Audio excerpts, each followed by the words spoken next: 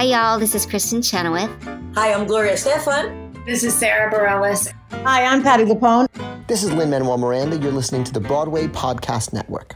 Raindrops on roses and whiskers on kittens, bright copper kettles and warm woolen mittens, brown paper packages tied up with strings. These are a few of my favorite things. Hi, I'm Rob Schneider. And I'm Kevin David Thomas. Hello, everybody. Hello. Okay, so now we're a little flipped. So this time I'm in New York, and Kevin is not. Kevin, where are you? I'm in Porto in the Bay Area of California. I'm actually visiting my wife Sutton's family, and her aunt and uncle live in just south of San Francisco, in this beautiful, beautiful area. We went to Santa Cruz yesterday, the boardwalk and all of that, and went shopping. And I found, oh my gosh, Rob, I found the most amazing record store yesterday. Oh no! I know that I'm supposed to tell you all about my visiting family, but really all I want to tell you about is the finds that I had. Because what I liked, I don't know about you, but when I go to a town, especially like on the other side of the country or something, whether it be LA, when I was on tour, I went to Amoeba Records, the famous record store.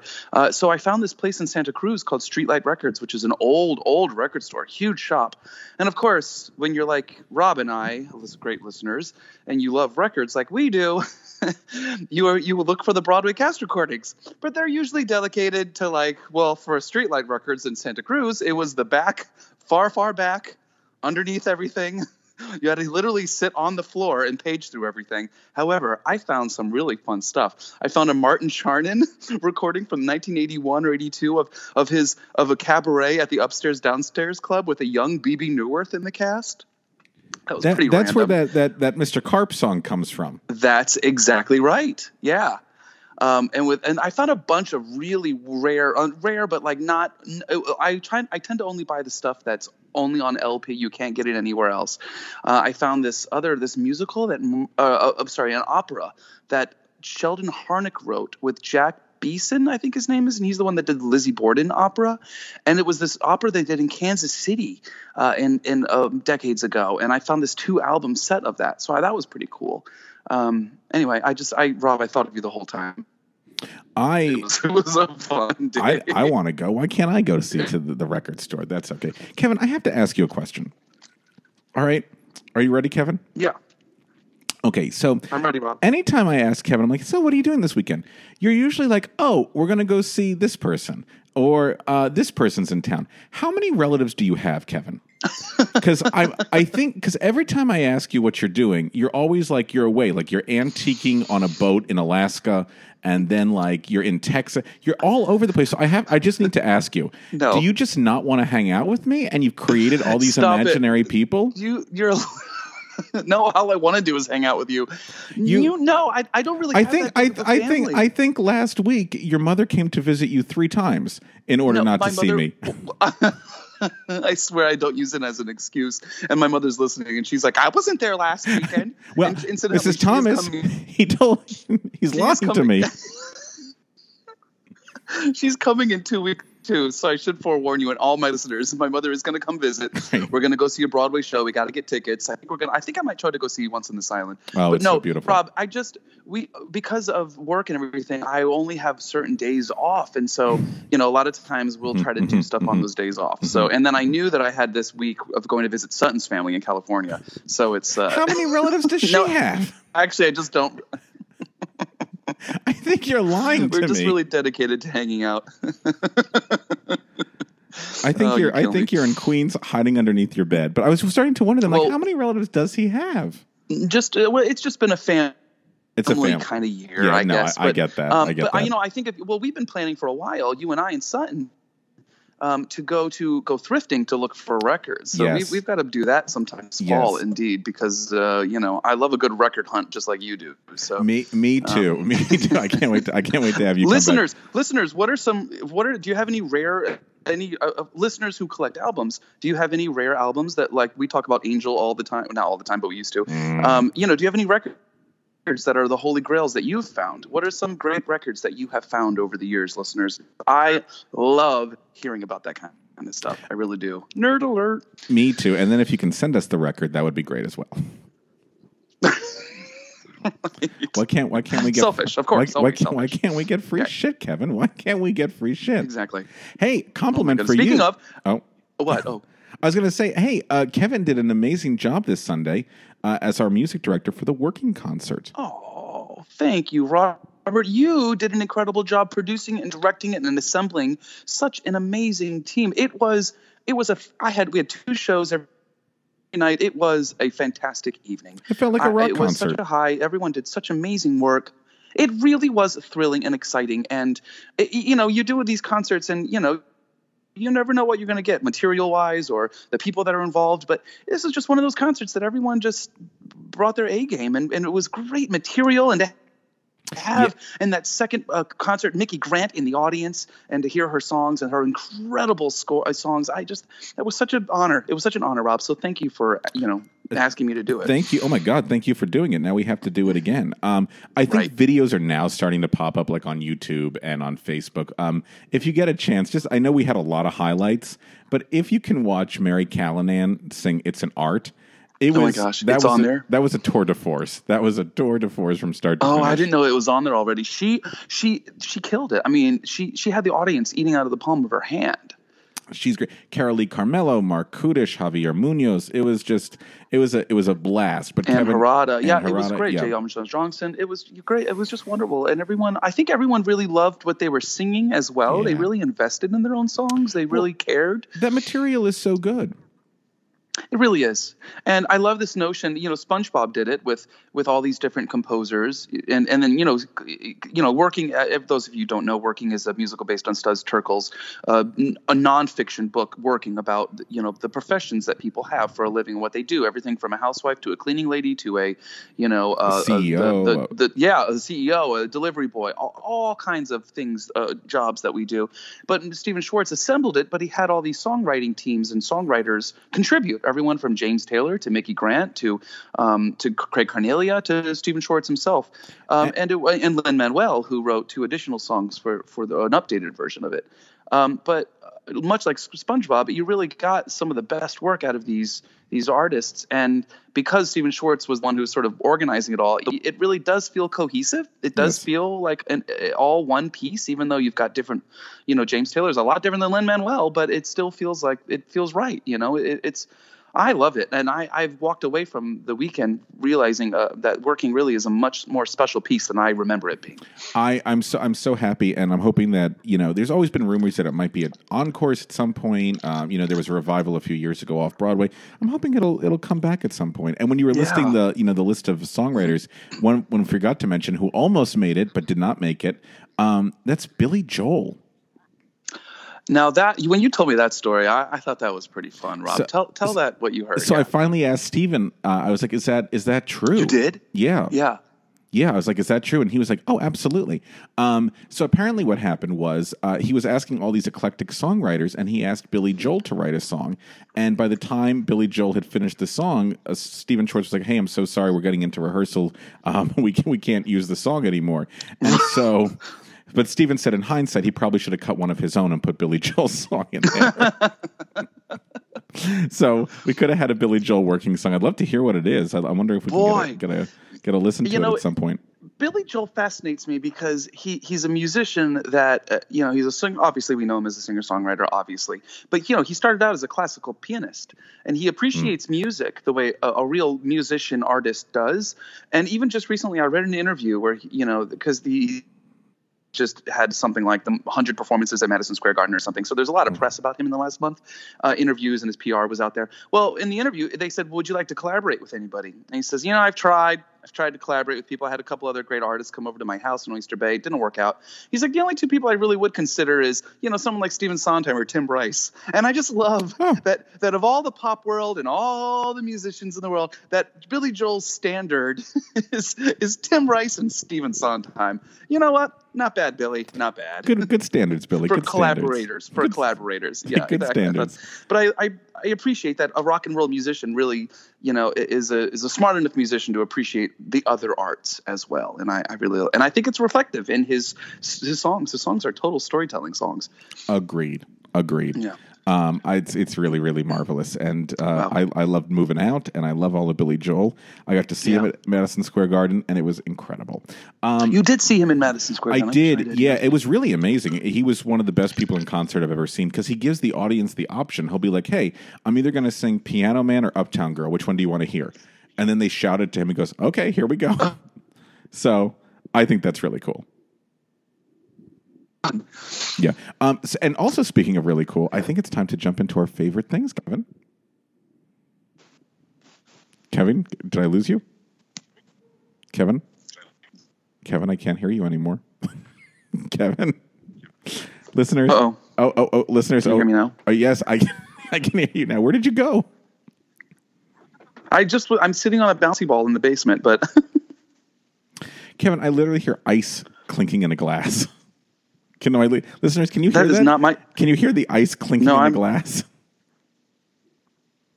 Kevin? The funny thing, Rob, is that I'm not touching a glass and I don't have any ice anywhere near me. So then where am I picking up the clinking from? I don't know. I think I have a poor connection.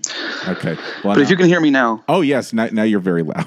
Now you're yelling. Okay. Stop yelling at me. I'd like to talk about my favorite thing, though, if I may. Yes, please. Thank you. So we had talked a little about it this weekend, and this is full disclosure.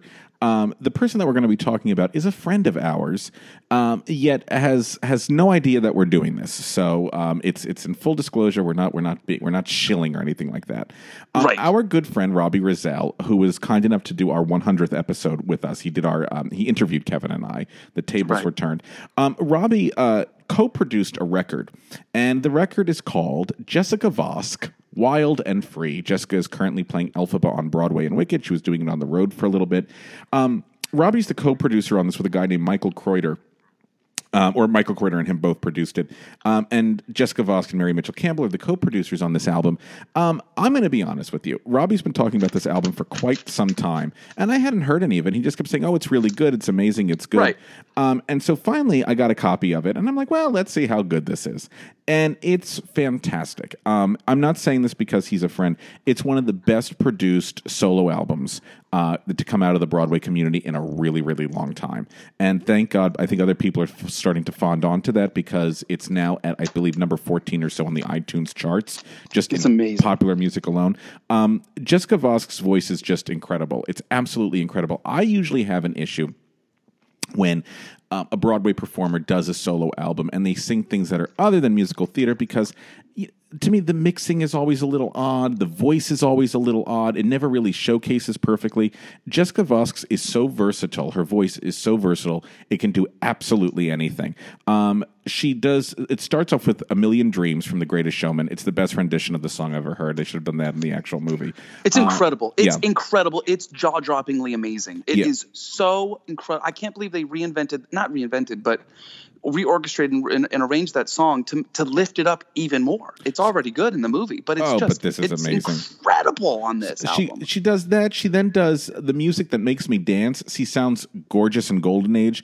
And then the track after the music that makes me dance is my favorite track. It's Nobody's Side from Chess, which I think I think she does it brilliantly. She does Chandelier. She does Hold On from The Secret Garden. She does a mashup of Help and Being Alive. She does the Billy Joel's The Entertainer. I mean, the album is so versatile, and the worry is on something like this is can the performer really showcase themselves in so much versatility? The answer is yes, and I think that's what makes this album so exciting. I don't know what the theme is. If there is a theme, I don't know if the intention was to put a theme behind it. The only theme I can come up with is her voice is freaking brilliant. So if you've not bought Jessica Vosk's Wild and Free album, I would encourage you to do so. It's my favorite thing this week. She's an absolute genius. I have a feeling that this is going to launch her into the forefront of a lot of producers' minds and hopefully a lot of casting directors' minds. And the album just puts a smile on your face. You know, we were talking about this a while ago. Some of the older albums that we like. I mean, you know, we were joking about this last week, but you know, those the Broadway, what do you call it, in the back of Show Music magazine with like the 90 albums that we used to joke around about. Those were, to me, there was always like one or two good songs on the album, and then you would throw the rest of the album away. Yes. Except if it was Debbie Gravitt's album, then you hold on to that for dear life. You just cuddle it. You just cuddle it at night. There's nothing. There's no fat on that. Jessica's Vosk, there's no throwaway track. There is no throwaway track. So... and a shout out to Mary Mitchell Campbell for those arrangements, because I must say those songs, Rob, I love. I mean, I'm with you. Her voice, Jessica's voice, is like sick. I mean, it's so versatile. It can do anything. I remember. Side note: we were in the ensemble of a reading together, and she was like, when you're in an ensemble, you're singing all over the place. She could sing anything. Like in the ensemble, she was like high, low, whatever. Just do it. Just take whatever parts you want. I mean, she was a force of nature. But those arrangements, though, I just love that Mary Mitchell took these arrangements and honored the original, but also updated them, made them really exciting, and yet still gave us what we are used to hearing with Nobody's Side, but it just pops, and that's all Mary Mitchell Campbell as well, as well as Jessica's singing, Yeah, I know, I agree with you. And actually, going back to a point that you just made about Jessica, which is the idea that when you had the reading with her, that her voice could do anything. There are a lot of performers, to be honest with you, whose voice can do anything, and they can riff for days, and they can flip, and they can do this, and they can do that. She does it, but she does it with so much acting intention behind it and so much specificity behind it that it takes it to another plane. Lots of people can stand there and riff and belt their face off. So can she, but they can't do it as well in terms of the acting as she brings to the table on it. It's a really marvelous album. I think I'm going to go and see Wicked so I can see her in this to see what she does in a book show, because if what she's doing in a book show is like 1/10 of the brilliance of what's on this album, I'll be a happy man. Yeah. So my favorite thing this week, and I cannot stop listening to it, and hey, it's an album made, after 1995, and I'm listening to it. Oh my God. Stop the press. I was like, Chandelier? Is that a cut song from Phantom? I love that musical. I love that one. It's really great. So we encourage you. One, you can buy it at Broadway Records, but you can also listen to it on Apple Music and Spotify. So congratulations to our good friend Robbie Rozelle for creating something that is really, really special and is, I think, going to be around for quite a long time. Indeed. Yeah. Well, good favorite thing, Rob. So my favorite thing is also an album that will put a smile on your face, much like Jessica's. This show is from the late 60s. It sort of revolutionized the sound of Broadway, in that it used to be that, all the instruments, you played music, and if they picked it up, it picked it up. But this composer he came from the studio world, and he wanted to be able to control the sound of all the different instruments in the orchestra pit. And so he brought a new mixing board and was able to do that and produce a whole new Broadway sound for the audience. What show is this, Rob? I was trying to guess. This is Promises. You are exactly right. Of course you know this. We talk about this a lot. This show... I find this score to be completely infectious. Great. To be Which silly, song would fun. you like me to sing for you? Exactly. I mean, just pick one. I mean, all of it, even the stupid ones, even like the songs that could be skip songs, like "How do you if you're romantic, a girl if you're a girl." I mean, it's a song about adultery, and yet you're tapping your toe, and you're like da da da da da da da, and you just want to shake your hips and have all a we good time. need is one place. All right, so for those of you who have absolutely no idea what we've been talking about for the last 3 minutes, Promises is a musical that premiered in New York December 1st, 1968. Started performances. It ran, get ready, for 1,200 performances over that. It ran all the way to 1972, over 4 years. It was a big ol' smash hit. Had a book by Neil Simon, music and lyrics, Burt Bacharach and Hal David. It was based on a hit film by Alec Wilder called The Apartment, of course, which is a very well-known show. It's very of its time. It's very 60s. The plot, I remember when they revived it, they only really revived it because of Mad Men, I feel like. Everyone could relate to that world, so they thought, all right, we'll get away with this. But it's very dated, and it's very sexist, and it's hard to appreciate it, the plot today, even though I'm sure those things still exist. But what I want to talk about is the album and the music and how wonderful it is. Rob, you mentioned that you love the sound of this show as well. Where to start? Christmas Day is here, and so are we. I mean, thank you. I'll be here all week. If just to start things off, if you have absolutely no idea what this show is, I want you to go onto YouTube And I want you to type in 2 words that you probably have never typed in succession in your entire life. I want you to type the words turkey, lurkey. It rhymes. And I want you to watch that original production number. Michael Bennett did the choreography with the help of Bob Avian, of course, of a Chorus Line fame, both of those guys. And this is before that. This is when Michael Bennett was just still starting out, and he hadn't really he made a little splash on the business, but this was going to really make a big splash. They tried to make that number into something, just something that would pop more. And if you watch this Turkey Lurkey, it is one of the most thrilling production numbers that you've ever seen. By the end of this number, you don't know how Donna McKechnie is doing the what is that head move that she's doing, Rob? I don't even know how to describe it. She's flipping her head back and forth, and as only you do in the 60s, twirling your arms around. And by the end of the number, every single person is flipping their arms and their heads back and forth and feeling this Turkey Lurkey song. It's the wackiest, weirdest, wildest, funkiest, but yet strangely addictive production number you've ever seen. And that is exactly how I can call the entire album. It's wacky, wild, strangely addictive, but a lot of fun. Burt Bacharach definitely, I think he doesn't get enough credit for how he changed the sound of Broadway. And I talked about at the beginning of this, the mixing board and all of that. He also was frustrated by Broadway. And he was frustrated that every single night, the orchestra would play the music a little differently. It wasn't a studio recording that was the same way every single time, and that's of course what he expected. But in the live theater, things change, things evolve. Tempo might be a little fast one night, might be a little slow one night. And Bacharach did not enjoy that part of it. He did try to micromanage things a little bit with the sound, which hence the soundboard. He also was the first to put pit singers in the pit. I can't remember if I said that. So you have a lot of songs where you have these oohs and ahs going on, and it's just people in the pit singing as part of the orchestration. That was something very new. This cast recording that was made, so just a little, I know most of our listeners, you guys know this already, but cast recordings back in the day, they were made very, very quickly. A show opened, they went to the studio that Monday. Usually it was done in a day. They whipped out that thing. They mixed it in 2 days, maybe 3 days, because they wanted to get the album out as fast as possible to make some money. Well, a lot of times what happened was that when you were mixing so quickly, you had to make some compromises a little bit. Sometimes if you go back and listen to the old albums, there's little pitches, little off, and like some of the things aren't mixed that well, and it's just a little amiss a little bit. You still get the sense of the whole show, but it's just a little messy a little bit. Well, Bruce Kimmel of now Kritzerland Record, the company, he went about, Rob, was it like 7 or 8 years ago? He took the original tapes. I think longer than that. I think it was longer than that. It's funny how time just flies in the last decade.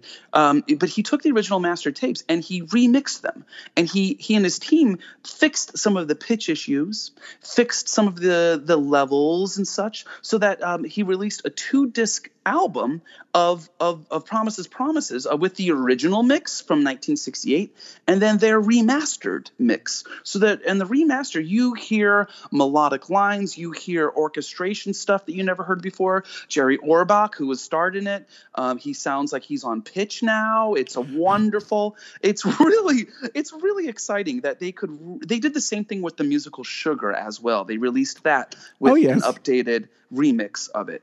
And so as a fan of the show, like Rob and I, you can listen to it and hear things that you had never even heard before in the orchestration. My favorite thing this week is the musical Promises, Promises that from the 60s, 1968, that just really has a contagious, silly, wacky score that won the Grammy that year for Best Musical Theater Album. So I think that's pretty cool as well. But you got to, if you've never listened to it, please do not listen to the revival is wonderful. Kristen Chenoweth, we love her. And Sean Hayes, wonderful. Katie Finneran, of course. But that original, it's fantastic. It is not enough is said about it and how it sort of. I mean, if Jonathan Tunick, that was one of his first gigs as an orchestrator, and I firmly believe that if he never did Promises, Promises, he never would have done Company, because he tested out new ideas with Promises, Promises that was then used 2 years later in Company. So we got a lot to thank for Promises, Promises, other than just the happiness that it brings us with the music. Promises, Promises. I'm all through with Promises, Promises. Promises. That's it. You got it.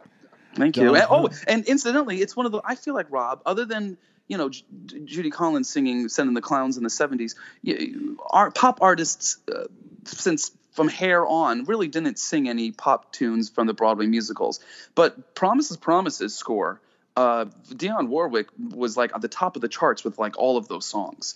I mean, she had a whole album of the Promises songs. Again. Yes, and so it was one of the last shows that churned out chart-topping hits. If you really think about it, the 70s and 80s really didn't have much. I mean, there were one or two crossovers, but it was not like Promises ended. Yeah, actually, that's a really good point. I'm trying to think, like in the 70s, what like Send in the Clowns made that it. Was sort of like a random crossover, and even like Frank Sinatra sang it, but like a real pop artist like Dionne Warwick, because back in the day, of course, all the songs were pop hits were from musicals, but I just think it's one of the last shows that had that crossover appeal.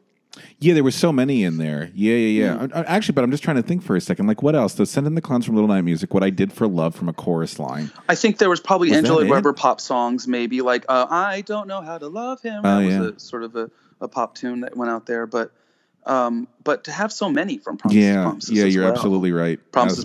The title song was a hit song as well. And now in the revival, they it wasn't in the original, but they put in Dionne Warwick's I'll say a little pray for you. That's right. They added a couple songs to flesh flesh out the plot a little bit, and to give, I think, Fran, the female character, the Jill O'Hara character, just a little bit more depth. I think the Kristen Chenoweth, yeah. Yeah, sorry, the Jill O'Hara played it in the original, the Kristen Chenoweth part, because I think that it is a misogynistic piece a little bit, and I think they wanted to give her a little bit more oomph. I think. I also think they wanted Kristen Chenoweth to sing more, don't you? Oh, yes. You're right. Remember she belted all of those songs. She did. She did. I remember that I Say a Little Prayer. It was intense. In a good way. No, in a good way. I know. I just like she was on top of she was in a restaurant and she was like straddling a booth, like singing I'll Say a Little Prayer for You. It's like, I don't know what's happening, but I love it. But give me more. That booth slid off into the wings. I'm like, no. Bring her back. Bring her back. We don't have to go to the Grapes of Wrath just yet. Bring her back. Grapes of Wrath. That's the bar he goes to in Act 2. That's right. If you I've never seen The Apartment that it's based on either. That's Billy Wilder. I said Alex Wilder. It's Billy Wilder. What was I thinking? Billy Wilder. It's Billy Wilder. It's brilliant. You've never seen it?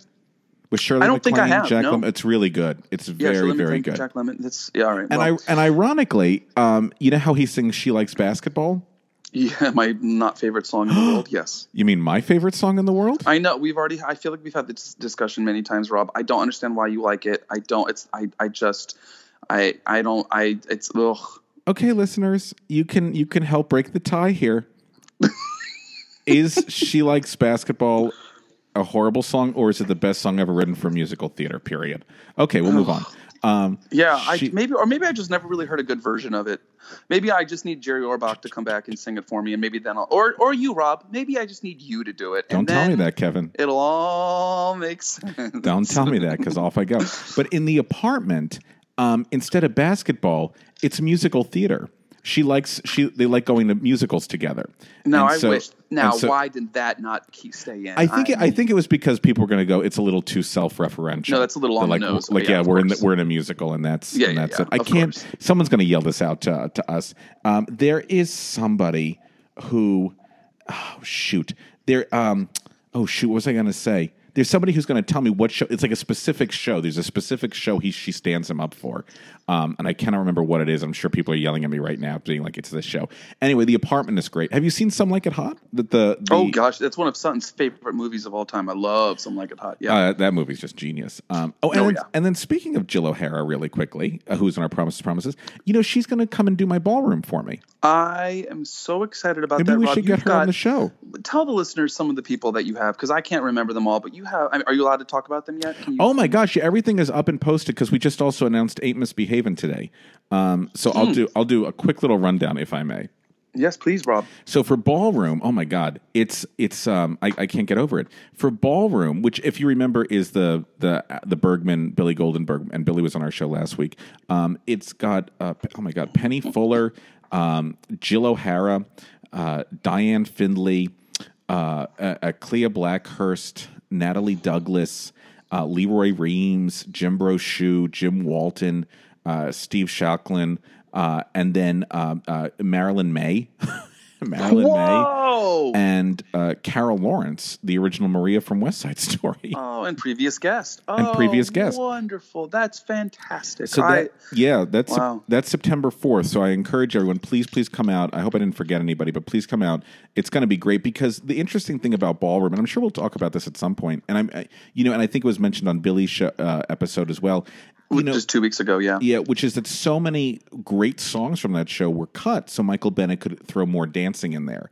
So Right. what the show really became about was really watching ballroom dancing. And then in the periphery was the story of this woman going through a change in her life. And we're putting a lot of those cut songs back in. Okay. Well, and listeners, please go back if you really want to really get the inside scoop of Michael Bennett and ballroom. And not only, I mean, it really, he talked a lot about ballroom, but he showed us a different side of Bennett that we don't often get to hear about. Not good or bad, just fact, or his fact. And so it's a really interesting interview, and I think you guys should listen to it if you have an interest in what we're talking about. I think yeah. No. I believe me. I think so as well. So it'll be interesting for people to hear cut material. Oh, and Neva, I'm sorry, one of our former guests as well just signed on, Neva Small, who was in the original wonderful. the Fiddler movie. And then when is that, Rob, again? That is September 4th at 7 o'clock. And then on Saturday, September 9th, at 7 o'clock and 9:30, I'm really excited about this. It's the 40th anniversary concert of Ain't Misbehavin'. Wow. With Richard Maltby Jr., a former guest who I think got his own spinoff from us, is directing it. He directed the original 40 years ago and co-conceived it with Maury Horowitz 40 years ago. And he is directing it. And 3 of the original 5 cast members are coming back. That is Ken Page, former guest, Andre DeShields, former guest, and Charlene Woodard, who is brilliant on FX's Pose. If you've not watched Pose yet, she is on that and is genius. So and unfortunately, Nell Carter passed away, and Armelia McQueen is in California, so she can't come and join us for this. But 3 of the 5 originals are going to be there. Frenchie Davis, who did it on tour from American Idol, she's going to be there. We're using a lot of people from the Crossroads Theater Company production that Andre directed a few years ago. So it's going to be really, really exciting. But I know what they're doing because we just confirmed what they're doing today. I cannot wait to see them recreate some of their numbers. Gosh. It's going to be very exciting. So I encourage you to buy tickets. And then, of course, September 11th is Golden Rainbow. You got a busy first week and a half in September, Yeah, Rob. September's going to be a little packed, but I like it. Wow. I like being Golden busy. Rainbow, yes, with our other previous guest, Debbie. Debbie Gravitt, although we That's right. spelled her name on the poster wrong, and it's Dabby Gravitt, Dabbie. And so luckily the people at 54 did. They did a mock-up of the poster with her dabbing, which was great. It's somebody dabbing with Debbie's head photoshopped. It's good for the millennials. It's the good older for the people will millennials. have no idea what's going on, but Like, the why millennials will get a good laugh. What kind of weird Agnes DeMille choreo is Debbie doing? Rob. With Dabby. So anyway, that's it. It sounds like there's a lot of exciting stuff. And then are you working on anything now besides Legally Blonde? I got Legally Blonde, and I don't think anything else. I can't remember. I'm on vacation mode right now, so it's hard I'm sorry. for me to. No, it's just hard to. The last 3 weeks were so crazy. I don't think so. I think a couple little concerts here and there. I've got a big benefit coming up for Abingdon Theater in the fall, but you can't announce the show, right? I don't think yet. I think we're still waiting a little bit, but I'll be talking about that pretty soon. I know what it is, and I'm excited. It's going to be a fun evening. Yeah, I think it's going to be awesome. Cool. Well, then this was, I was going to sign off like a phone call. Like, all right, cool, Kevin. Talk to you later. See you later, Rob. Talk to you soon. See you Listeners, soon. Thank you for joining us every week. We really do appreciate it. We do indeed. All right. Till next time. Bye, everybody. How do I turn this off? I don't know how to turn this off. Raindrops on roses and whiskers on kittens, bright copper kettles and warm woolen mittens, brown paper packages tied up with strings. These are a few of my favorite things. These are a few of my favorite things. Hey, it's Leslie Odom Jr. here on the Broadway Podcast Network to tell you about the Rise Theater Directory, a program of Maestro Music. Rise is a national online resource designed to connect and empower backstage and administrative and creative theater professionals from underrepresented backgrounds. If you work or aspire to work in the theater community, this can help you find your next project. And if you hire theater professionals, search the Rise Theater Directory to find your next team. Create your profile now and get more information by visiting risetheater.org. That's theater with an RERISETHEATRE.org, because only together we rise.